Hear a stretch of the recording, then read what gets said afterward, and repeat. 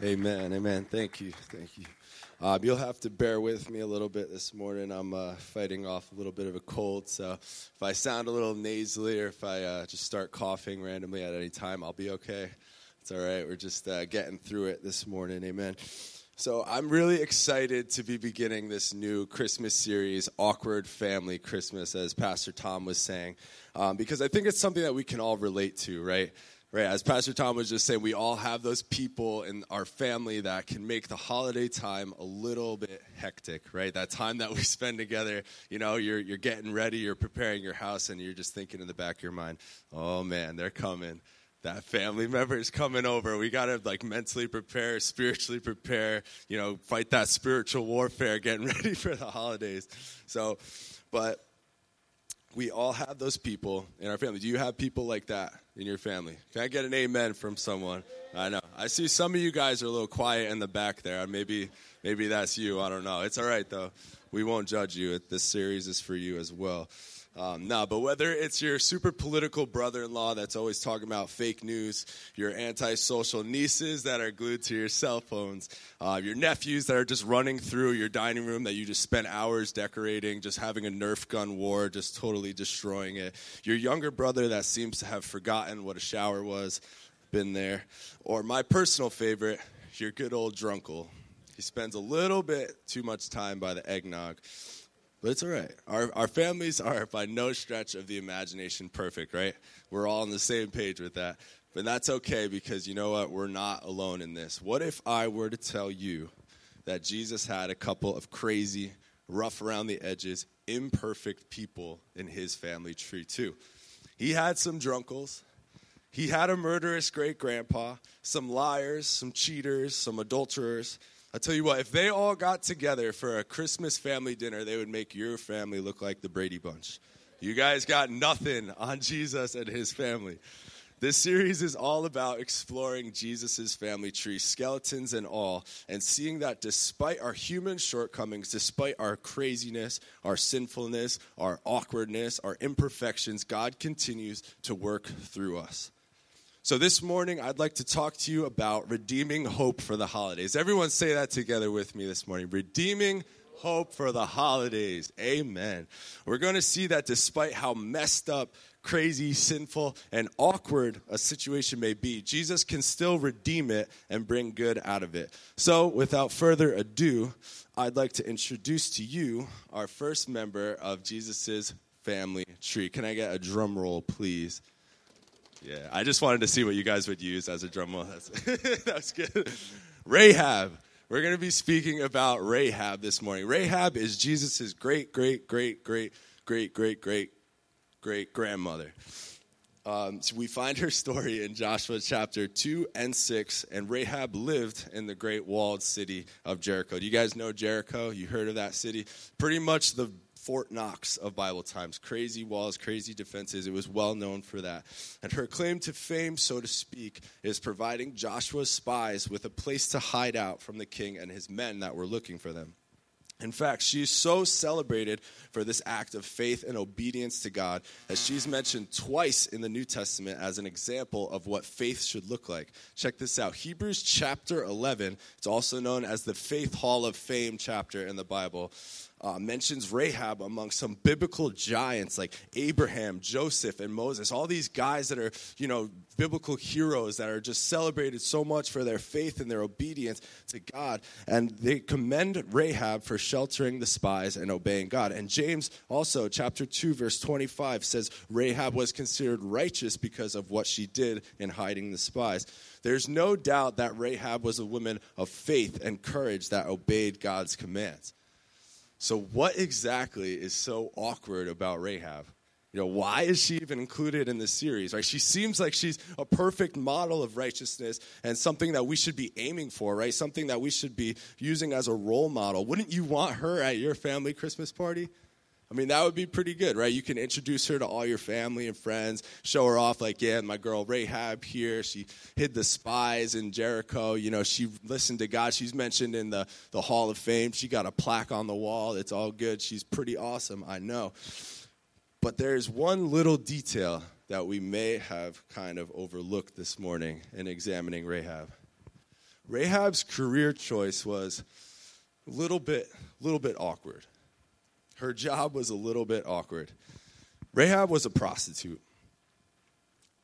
The Bible is very clear on this. It doesn't try to sugarcoat it at all. It doesn't try to cover it up at all. In fact, every time that Rahab is mentioned in the Bible, she's called Rahab the prostitute. I know I kind of maybe blew some of your Bible worlds apart there. Jesus has a prostitute in his family tree. A little different, right? How do you see that family dinner going now, right? A little bit different. Rahab's not exactly the faith poster child that you were thinking she was just a few minutes ago, right? You see, just like us and the people in our family, Jesus had sinners in his family tree too. But because of his grace and mercy, there is still redeeming hope for the holidays because we don't have to be perfect for God to use us. How many of you are happy about that? We don't have to be perfect for God to use us.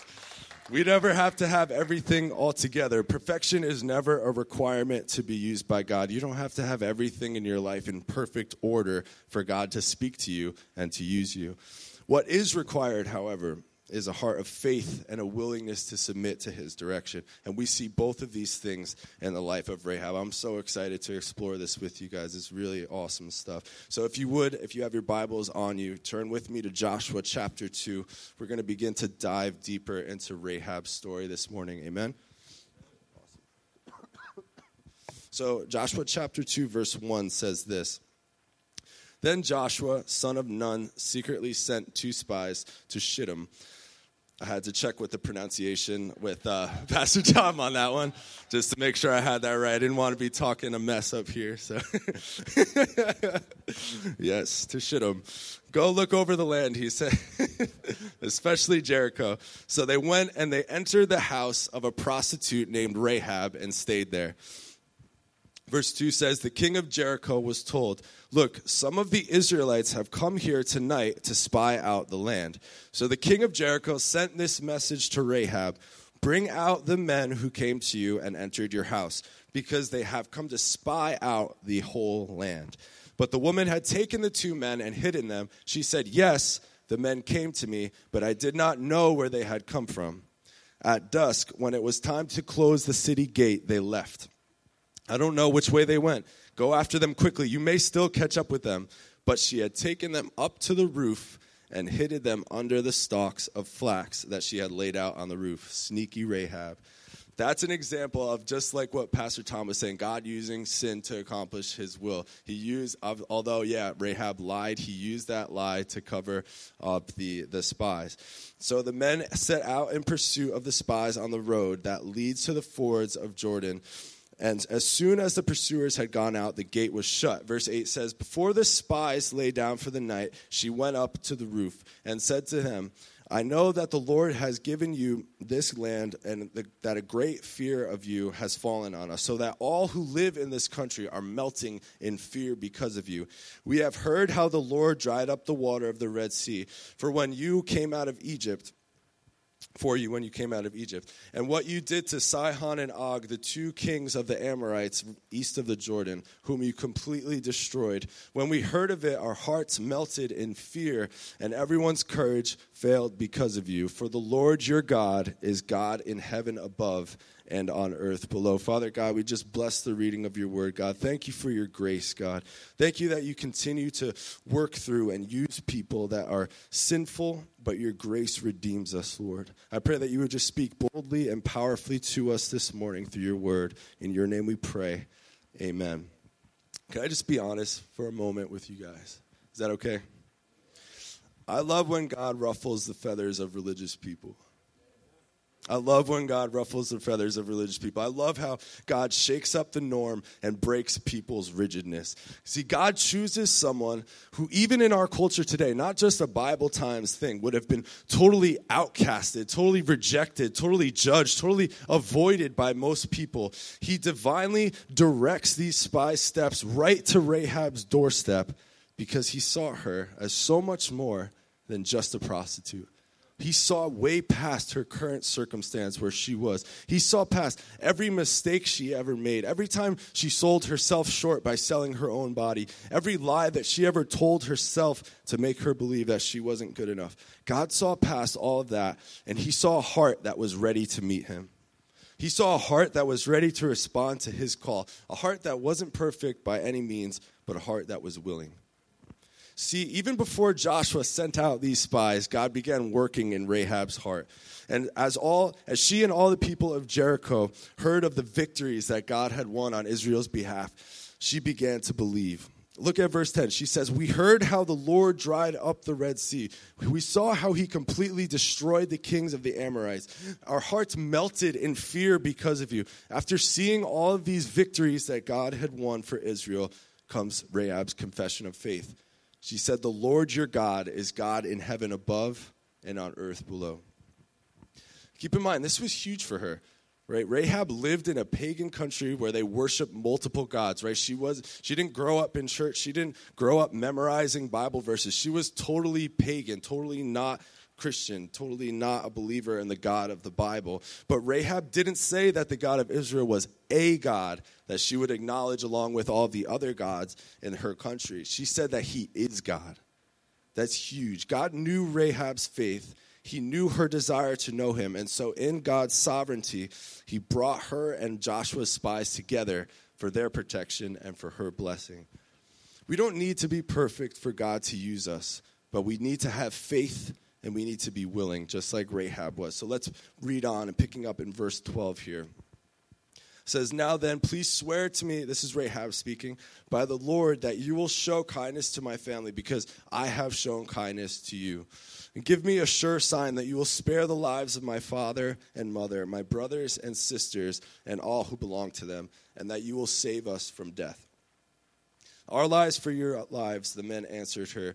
"If you don't tell what we are doing, we will treat you kindly and faithfully when the Lord gives us the land." So Rahab here makes a deal with Joshua's spies that they would give her a sign when they were attacking the city of Jericho, and that anyone who was in her house at the time of the attack would be kept safe.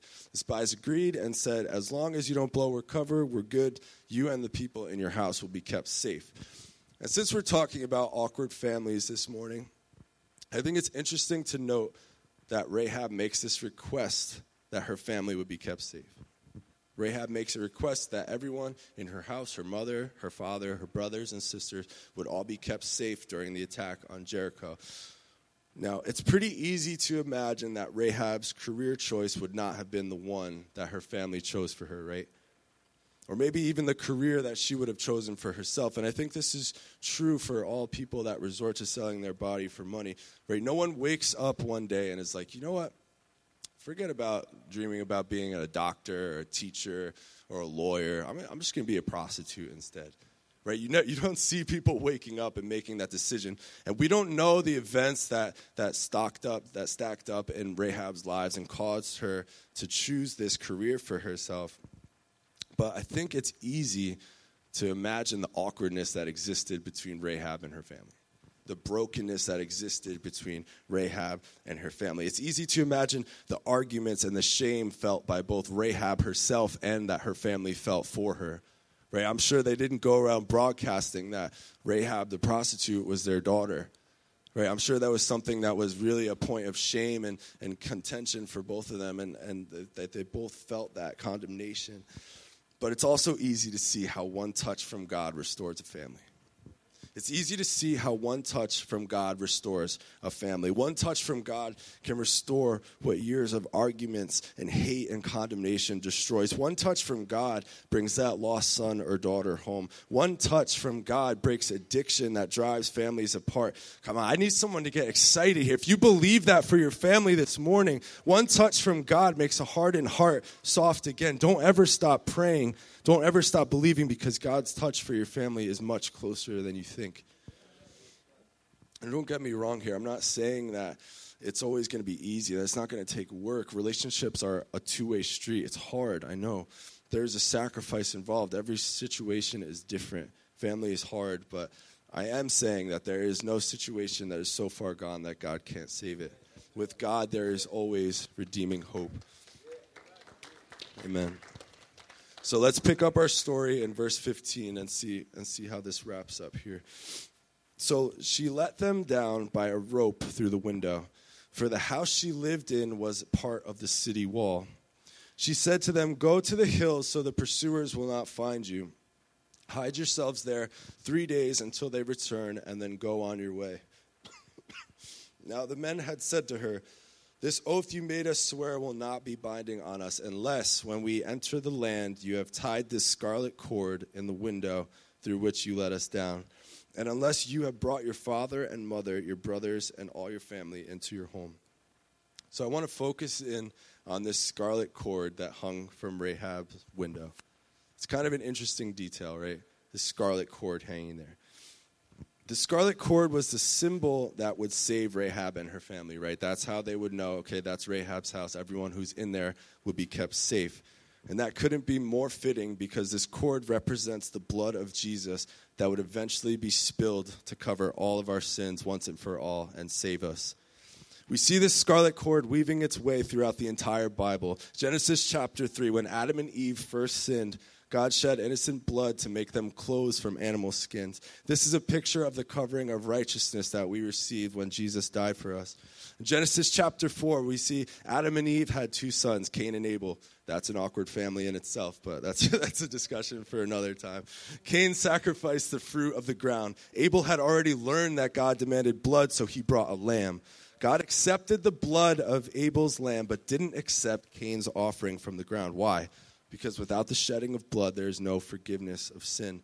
Genesis chapter 2, as a test of his faith, God told Abraham to sacrifice his son Isaac. Just before Abraham killed his son, an angel stopped him. Abraham saw a ram caught in the thicket. Isaac was set free, but an innocent animal's blood was shed instead.